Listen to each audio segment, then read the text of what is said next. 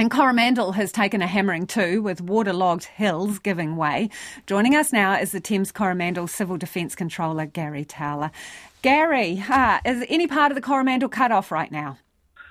Yeah, we do have quite a few parts of the Coromandel cut off, but people can still move around, Lisa, so it's not as though they're totally isolated. We have one road which is very close to the Thames Hauraki boundary, which we have a couple of people that we're working with, but no one's at risk tonight. But we do have 9 local roads and one of the state highways are going to be closed for the night still. What level of damage did you get overnight? Yeah, so, as our friends in Auckland said, the skies have cleared and the sun's come out, which has allowed our assessors to have a good look around. So we've got 6 properties that have suffered land instability issues, and our engineers have been at those properties already, and we're working with the owners.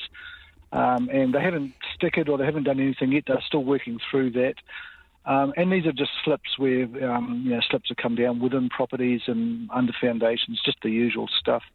But what it has done is it's shown us we have possibly 50 slips on our local roads.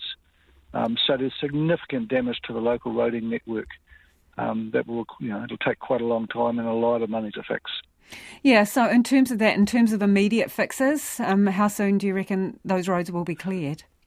So the priority roads for us are, of course, what we call the 309 and the Tapu Koroglen. These are the arterial routes between east and west. And because the State Highway 25's cut off, Kapu Hikuai, and that will be closed for months, the focus is on trying to get those 2 roads open and functional so that light traffic can use those roads. So these are your commuters, your contractors and so forth that can get backwards and forwards across the Coromandel. That's our priority.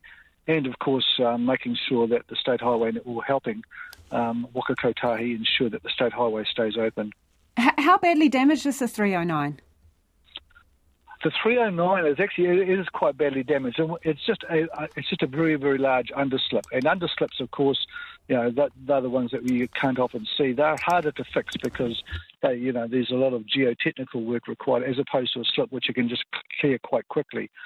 So once this is assessed, hopefully, fingers crossed, it could be days rather than weeks, but we're not sure yet. Appreciate your time, Gary. Thanks for joining us. That's Gary Towler, who's the Thames Coromandel Civil Defence Controller.